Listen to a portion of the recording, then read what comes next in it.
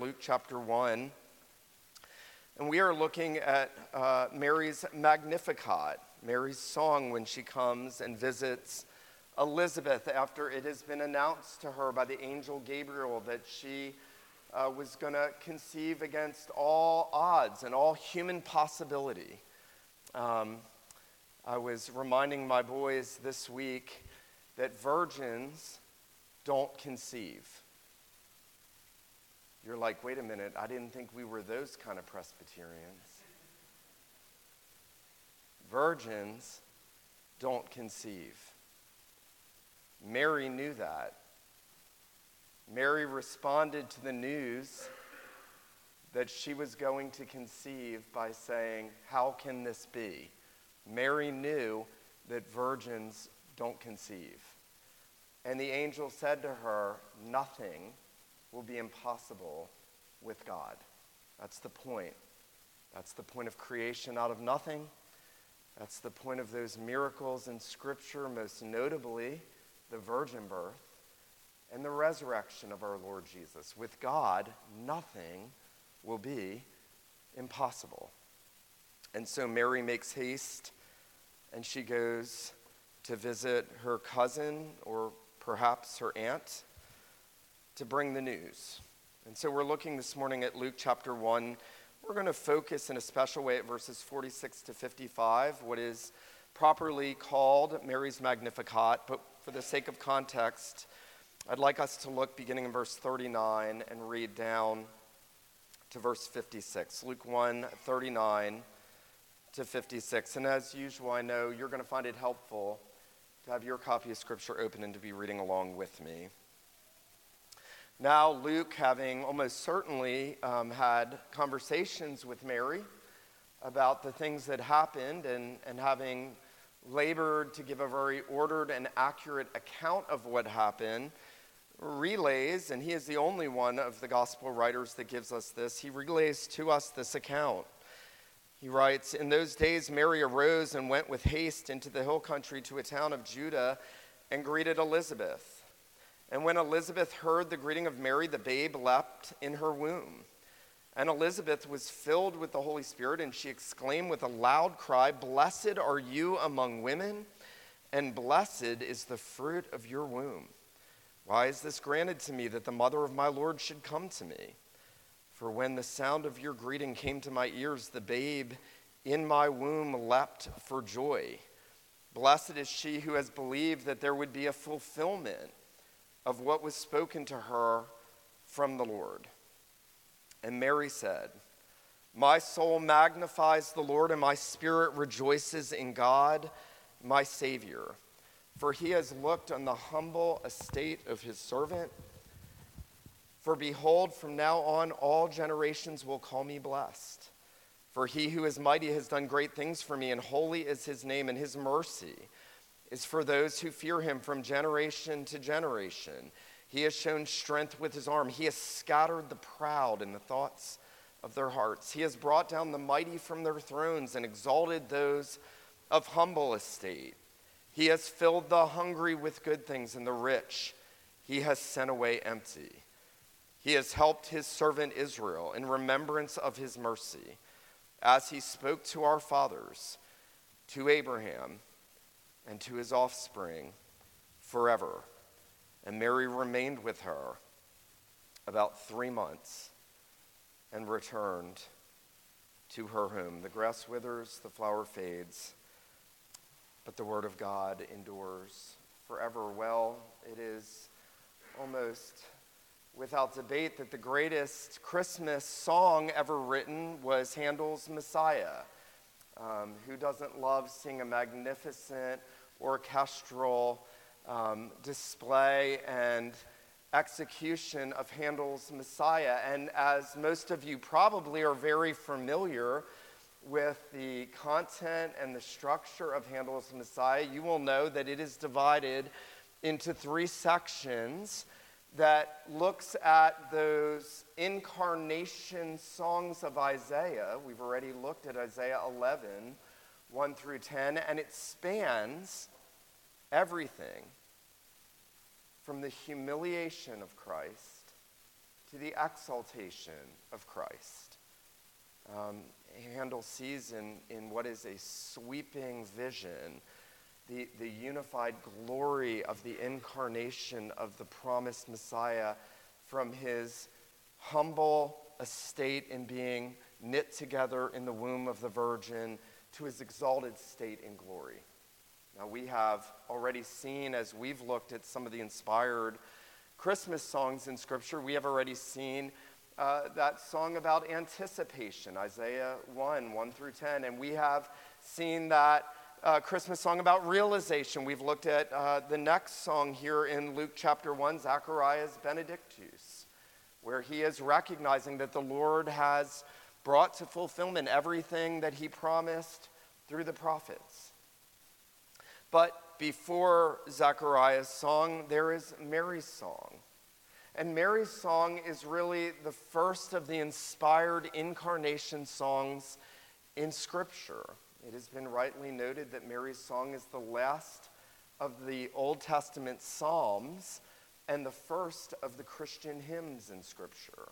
It is the first of 4 incarnation songs in Luke's Gospel. You have Mary's Magnificat. There is Zacharias Benedictus. Then there's the angels in Excelsis Deo. And then there is Simeon's Nunc Dimittis here in Luke chapter 1 and chapter 2. But Mary's song is unique in that Mary is the one who was given that great and undeserved blessing of carrying the long-awaited Redeemer.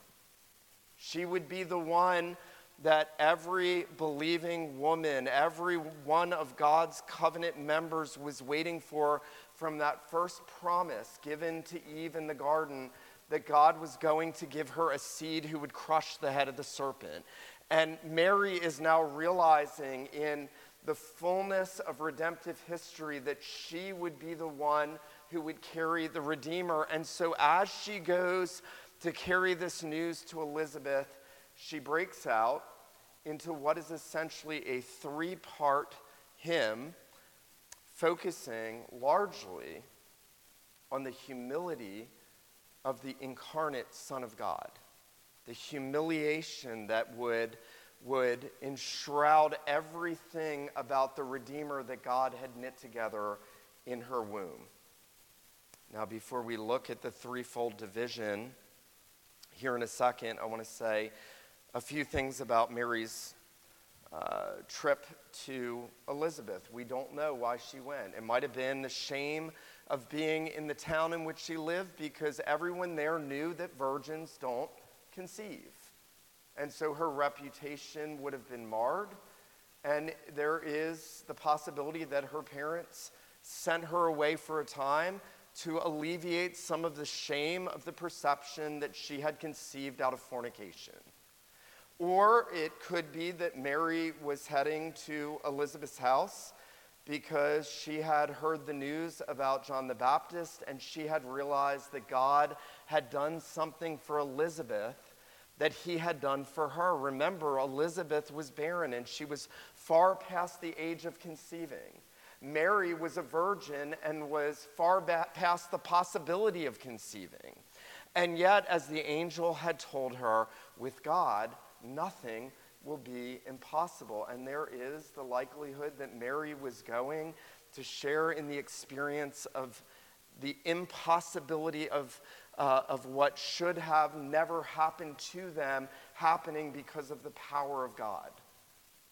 Whatever the case, Mary, we're told, had believed the message from the Lord. Notice the end of verse 38. And Mary said, "Behold, I am the servant of the Lord. Let it be to me according to your word." Now, this is marvelous. Mary believed when Zechariah did not believe. Mary believed a harder truth, that she as a virgin would conceive. And Mary's greatness is really a result of the fact that she took God at his word. When Elizabeth comes to praise her, notice what she says in verse 45, leading into this song. Elizabeth praised Mary and said, "Blessed is she who believed." Blessed is she who believed that there would be a fulfillment of what was spoken to her from the Lord. Now, I've noted that this song divides really into three segments. The first is Mary's praise. The second is Mary's humility. And the third is Mary's hope. Mary's praise, Mary's humility, and Mary's hope. Now notice the response of Mary. She has just been received by her cousin Elizabeth. She has realized the enormity of the blessing, and this is so important. She has understood the enormity of the blessing of God upon her, and her response is not to sort of bring attention to herself. Her response is not to think more highly of herself than she ought to. Her first response is to praise God for what he had done and for who he is. Notice the outset of the Magnificat. Mary says, "My soul magnifies the Lord, and my spirit rejoices in God, my Savior." Now, this is important because we are so fickle that most of us, the first time we get a promotion or we come into some providential, beneficial condition or state in life, we tend to take just a little bit of glory to ourselves and fail to give all the glory to the Lord. When I was 21 or 22 years old, working as a chef at a restaurant on St. Simon's Island in Georgia, I worked with a fellow chef who hated God, hated the gospel, hated me, and I mentioned to him once how, we really have everything to be thankful to God for because nothing we do comes from us. And he looked at me, and I'll never forget the anger and the hatred he had. He said, "Everything that I have, I worked for. Everything I have, I've worked for." And I've replayed that over decades. That is what's in the heart of the natural man, whether he or she articulates that. It's in every unregenerate heart. Everything I have, I've worked for. I deserve this. I've applied myself more. I have parents that are better than those parents. I've been given these privileges, and I've made good on them. And yet Mary doesn't bring any glory to herself. Mary says, "My soul magnifies the Lord, and my spirit rejoices in God, my Savior." Now, why can Mary, who has been given a greater privilege than any human being who has ever lived, how can she do that at that moment without bringing any glory to herself? Because Mary understood she needed a Savior. Listen very carefully. The mystery of the Magnificat is not that Mary is going to be the mother of God. She will be the mother of the human nature of God incarnate. She will, in that sense, be rightly called the mother of God. The mystery of the Magnificat is that Mary understands that she needs a Savior because she's a sinner. Listen to this. Charles Spurgeon says, "Mary sings, 'My spirit rejoices in God, my Savior.'" She knew she needed a Savior. She knew she needed God for her Savior. Listen very carefully. Spurgeon says, when we reach the highest point in our devotion, we still need a Savior. "God, be merciful to me, a sinner," is about as big a prayer as I can manage at present. Spurgeon says, "Often my soul prays with such earnestness the dying thief's prayer, 'Lord, remember me when you come into your kingdom.'" Spurgeon says, like Mary, we still need a Savior. We will sing about our Savior. And even if we walk in the light as he is in the light, we cannot do without the blood of Jesus, constantly cleansing us from all sin. Don't miss this morning. Mary will not speak another word until she confesses that she's a sinner who needs a Savior and that she's praising God for providing that Savior in the form of the child that has been knit together by the Spirit in her womb. It's interesting, Mary, throughout this this great incarnation song does something wonderful. She culls together all these scriptures from all these different places in the Old Testament. We've already read this morning Hannah's song, and you probably noticed the similarities, those similarities about a God humbling those that are exalted and exalting those that are humble. But Mary is doing more than just reflecting on what God had done for Hannah.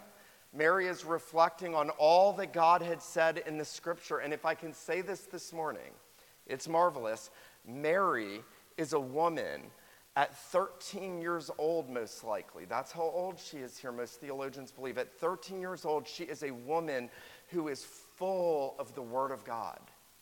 She knows that she's a sinner because she knows the Word of God.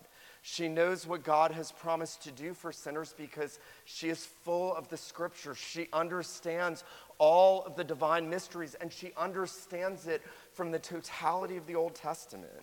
Listen to this. Phil Ryken explains that Mary either quotes from or alludes to verses, listen, from Genesis, Deuteronomy, 1st and 2nd Samuel, Job, Psalms, Isaiah, Ezekiel, Micah, Habakkuk, and Zephaniah. That's amazing. There's nothing innovative about what Mary's doing. Mary can do what she can do because she is a woman of God's Word. Now, there's a word there for teenagers, and there's a word there for adults. Mary is an example that you can never be too young to learn Scripture. By the way, just as an aside, you all do know that Jesus had to learn the Scriptures in accord with his human nature. He didn't know everything by osmosis in his humanity. And the way in which he learned that Scripture was that God gave him a mother who was herself from such a very young age full of his Word, believing his Word, hoping in his Word, trusting in it, meditating on it. You get the sense that Mary is just pouring Scripture out of her in this praise. That's a mark of someone who is a true believer. True believers are those that love God's Word, are full of God's Word, think about God's Word, speak God's Word, pray God's Word, and sing God's Word. Mary is setting that example for us. She begins with this exultant praise. She's an example for us in anything good that God does for us, any physical blessing, material blessing, any spiritual blessings we have, that we would be a people that would turn our attention back to the Lord and recognize that all of it is from him. All of it is through him, and all of it is unto him, as Paul says in Romans 11. Now, notice she recognizes not just who the Lord is, but what the Lord has done in this praise. Notice verse 48, for he has looked on the humble estate of his servant. Now, Mary is going to do something very interesting here in her praise. She is going to speak about what God does using the language of human anatomy. She's going to use 3 different descriptions of human anatomy to explain what theologians call an anthropomorphism. God uses these things to speak baby talk to us, Calvin said. He doesn't have eyes. He's infinite. He knows everything eternally. He doesn't have an arm. He has infinite power. And yet, Scripture often makes use of those things. And notice that Mary uses this anatomical language to speak of what the Lord does. She gives us an anatomy of God. God considers with his eyes, verse 48. She tells us in verse 51 what he does with his arm. He has shown strength with his arm. He has scattered the proud in the thoughts of their hearts. And then notice, finally, she gives us a description of what he does with his mouth. Notice verse 55, as he spoke to our fathers, to Abraham, and to his offspring forever. What Mary is doing, and the lesson for us this morning, is she has meditated deeply on all that God does in regard to all of his people, and especially with regard to his redemptive kingdom. Notice this. He has looked on the humble estate of his servant, for behold, from now on all generations will call me blessed. She understands that God has done something so marvelous. He has considered the needs of his people. He has done a work so marvelous that Mary can say, he has looked. He has looked. He has seen what was needed. He has turned his eye toward me. And at the end of the psalm, he has turned his eye and his helping arm to his covenant people. Again, there's a lesson there for us. If we are not in the habit of praising God as we ought, it's because we're not reflecting on all that he sees and does in his church, among his people, in our lives. Mary forgets the shame of the public scorn for what has happened to her. Mary forgets the poverty that she lives in. She's very poor. She forgets all the infelicitous circumstances of her life, and she says, he has looked. His arm has done this. His mouth has spoken this. Now, Mary moves from that first movement of praise to a movement of humility. I want us to consider this and focus especially on this morning. Really, the centerpiece of the Magnificat is the centerpiece of everything happening in Luke's narrative about Mary. Everything about what's happening to Mary is humility. There's never a proud word on her mouth. There's never a proud thought in her heart. Mary understands, as we've already said, that she's a sinner. She understands that she needs salvation. She understands that all that she has is from the Lord, and she understands that she is undeserving. Notice verse 48.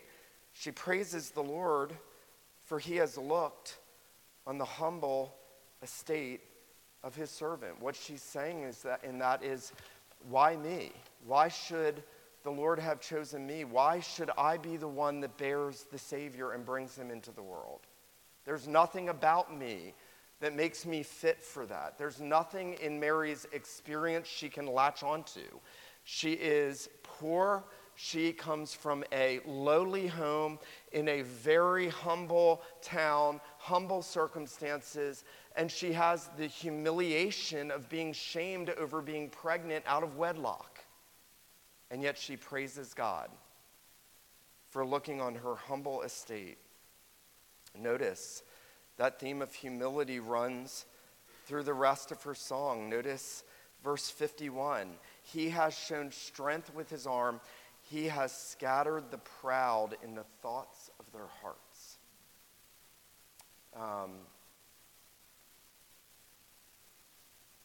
One of the sobering truths of Scripture is that God exalts the humble and humbles those that exalt themselves. When I was a boy, my dad would press in on my sister and me that very important proverb, pride goes before a fall. Pride will always go before a fall. It doesn't matter who you are. It doesn't matter what positions you have. It doesn't matter what successes you've had. It doesn't matter what your lineage. It doesn't matter. If we allow pride to well in our souls, God will inevitably bring us down to nothing. He has a way of doing that. He does it to politicians. He does it to rulers. He does it to pastors. Notice, Mary understands this.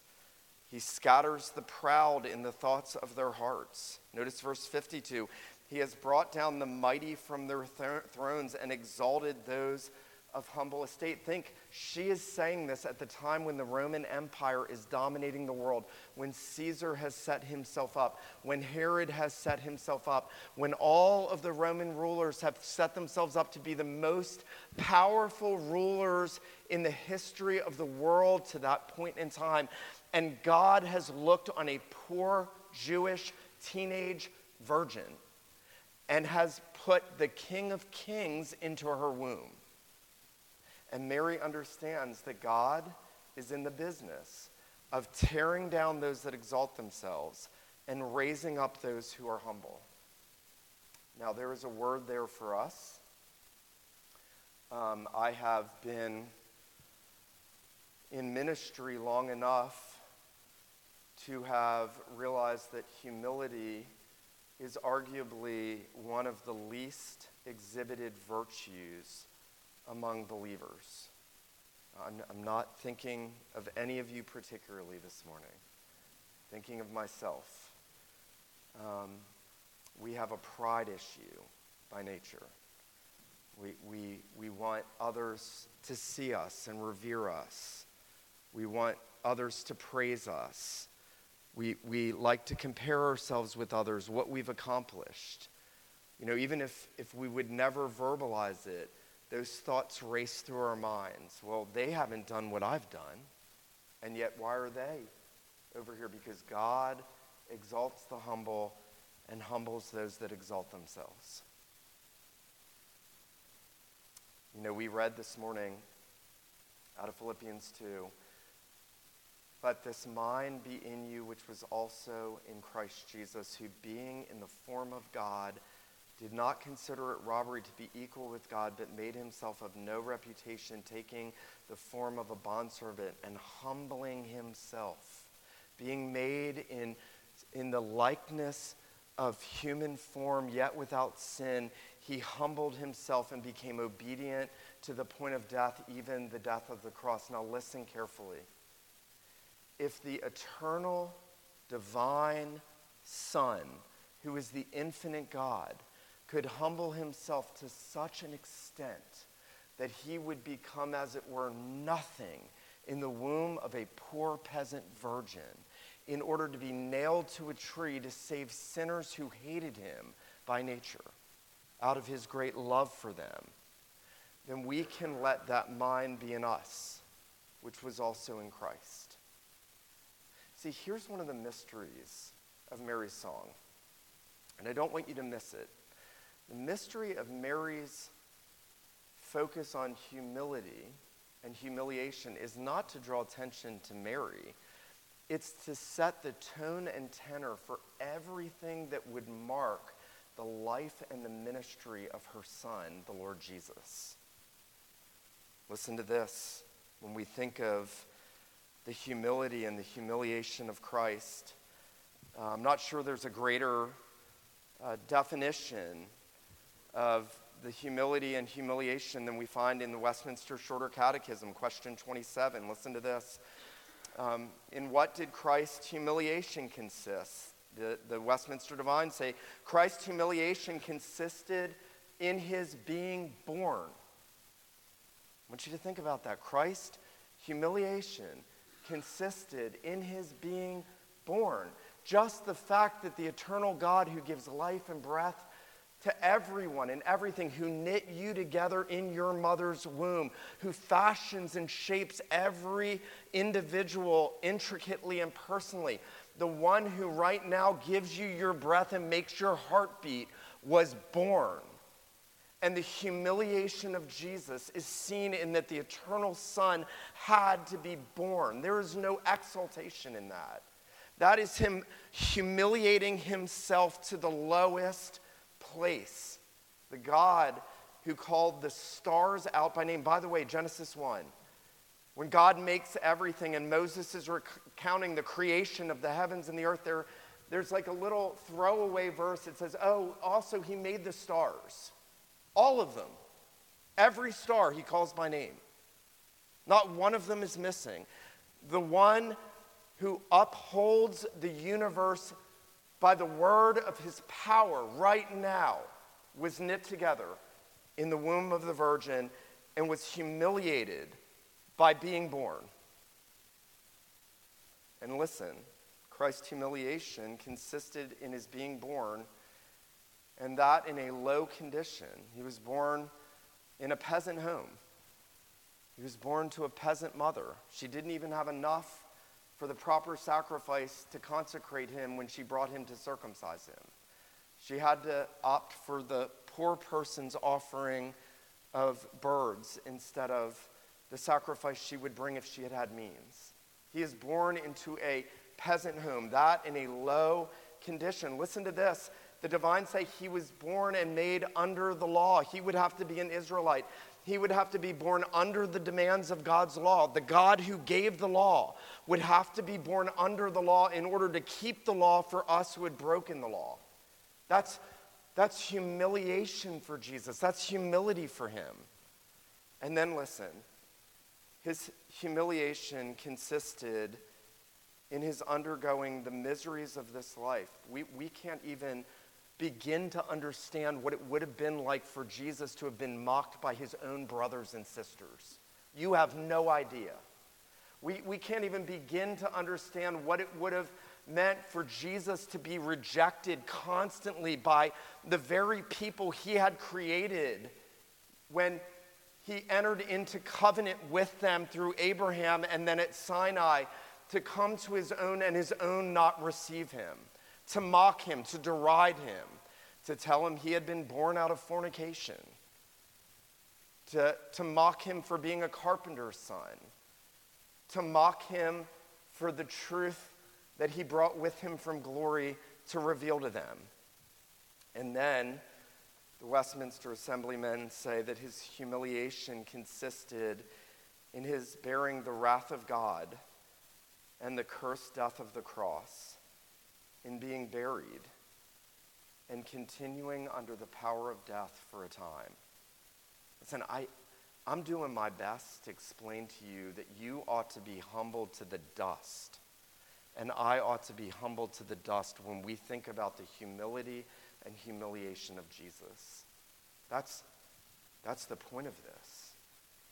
He would take the lowest place in the womb of the lowest teenage virgin in Israel to begin that humiliation. And he would do that to provide the salvation for which Mary had already praised God. Now, this hymn I told you was 3 parts. Mary's praise, Mary's focus on humility, and then Mary's hope. Notice verse 53.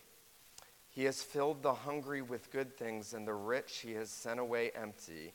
He has helped his servant Israel in remembrance of his mercy, as he spoke to our fathers, to Abraham and to his offspring forever. Derek Thomas has cleverly said Mary was a covenant theologian. Mary was a Westminster Shorter Catechism girl. She understood what God had promised in his covenant promises to his people. She understood that God was promising to fulfill those things, and she understood now that Christ was knit together in her womb, God was bringing those things to fruition. She understood that the hope for which the covenant people were called by God to be waiting, and the hope for which we ought to be looking back at and forward to, was entirely bound up in Christ, the covenant-keeping Redeemer. Notice that central to that hope is the idea of mercy. Notice back in verse 50. He who is mighty has done great things for me. His mercy is for those who fear him. His mercy. And then notice verse 54. He has helped his servant Israel in remembrance of his mercy. Mercy is not getting what you deserve. Mercy is God not pouring out the wrath on you that he ought to, or on me that he ought to, for all of our wickedness. And what Mary understands is that within those covenant promises, the covenant promise to Abraham, that God was going to be a God to us and to our descendants after us, that God was going to bless the nations. Mary understood that central to those covenant promises was God's promise of mercy, and that mercy was sealed and secured through Christ. Now, what Mary didn't know, Mary did know a whole lot more than people think she knew, Mary knew a whole lot more than many Christians today knew. But what Mary didn't see clearly is what would happen to her son. Mary saw with the eyes of faith what God had promised in the old covenant promises that he made to the covenant people. But Mary could not yet understand how God would secure that for us. But we get that when we see the cross. When we look at the cross, when we see the eternal Son who knit together a body in the womb of the Virgin, nailed to the tree, and we know that it's for our sin. We know it's because of all the wickedness we've done. We know it's because of the blackness of our hearts that he went to the cross, because we love wickedness by nature. We love sin by nature. We love rebellion by nature, every one of us. But when we look at the cross, we see where God has dealt with that sin and that wickedness and that rebellion, and where the streams of his mercy flow.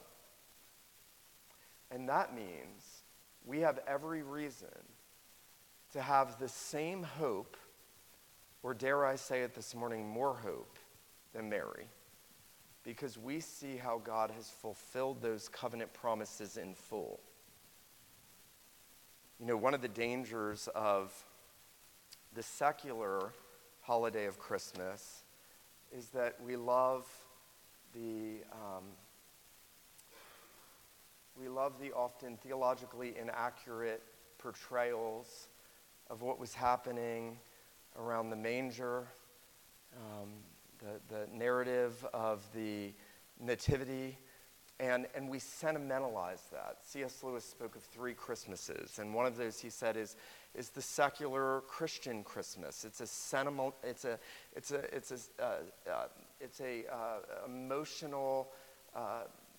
an emotional wanting this warmth and this sense of goodwill and joy and peace and happiness. And Lewis says, but there is no peace, there is no joy, there is no real lasting happiness. I'm going to say this morning, there is no mercy unless the Son of Mary goes to the cross. Unless he leaves the manger and is nailed to the tree, there is no mercy. But because he's done that, what Mary says ought to be flowing out of every one of our hearts and breaking out in every one of our songs. I want to ask you this morning as we close, as you consider Mary's nativity hymn, when you think about the incarnation of the eternal Son, his human nature being knit together in the womb of the Virgin, does it cause you to break out in exultant praise? It ought to. We have every reason. God didn't do this for Mary. He did it for those he was redeeming. The psalmist says, praise befits the upright. Charles Spurgeon, reflecting on Mary's praise, said, she sang this for one person, for Elizabeth. She was so full. Then I want to ask you this morning, when you praise God, is that praise flowing from you being full of the Word of God? The only reason that Mary could do this is because she was full of these things. And then I want to ask you, when you think about your relationship to the Lord Jesus, is the impulse of your mind and heart to say, Lord, I must go down. I must go down because you went down to the lowest place. I have every reason to go down. I have no reason to exalt myself.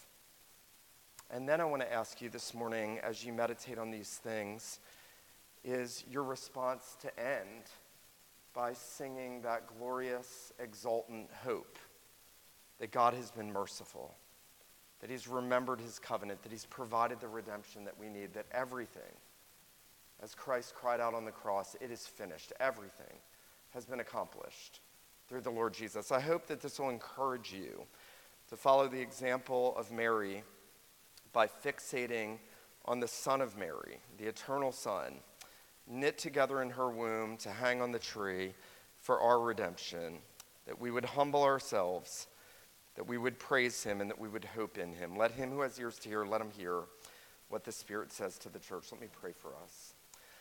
Father in heaven, we thank you and praise you that you have given us this glorious, exemplaristic Song of Mary. We thank you, Lord, for the rich truths that flow from your revelation in the Old Testament.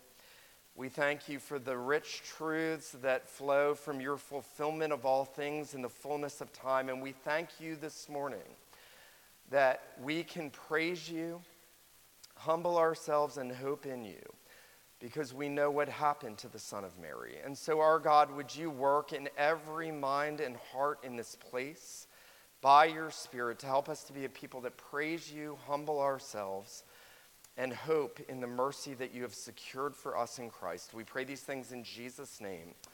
Amen.